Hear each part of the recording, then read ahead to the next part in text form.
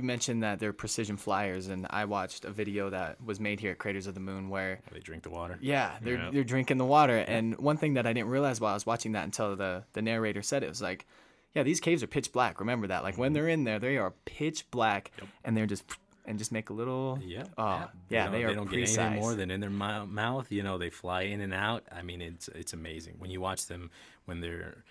So that's another fun thing when you're listening to recordings or when you're listening to them with handheld detectors, active detectors.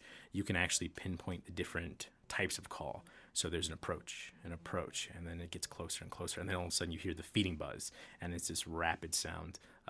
So they're really honing in the last second. That's where they pinpoint where their prey is. Wow. So it's pretty fun. We do have some stuff in the works to share that with the public.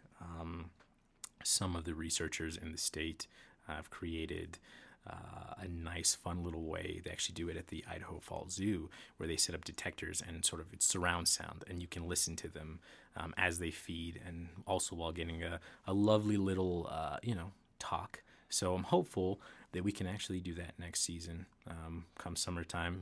It'd be amazing. yeah. So we'll have the idea is that we'll have some interpretive programs associated with bats, and then all the while, you'll have surround sound and be able to identify. The more you know about bats, you'll be able to tell those low frequency bats, so you can guess, oh, that's a Townsend, oh, that's a silver-haired, and some of the higher pitch frequencies, they're quicker. So they all have these different characteristics in their calls.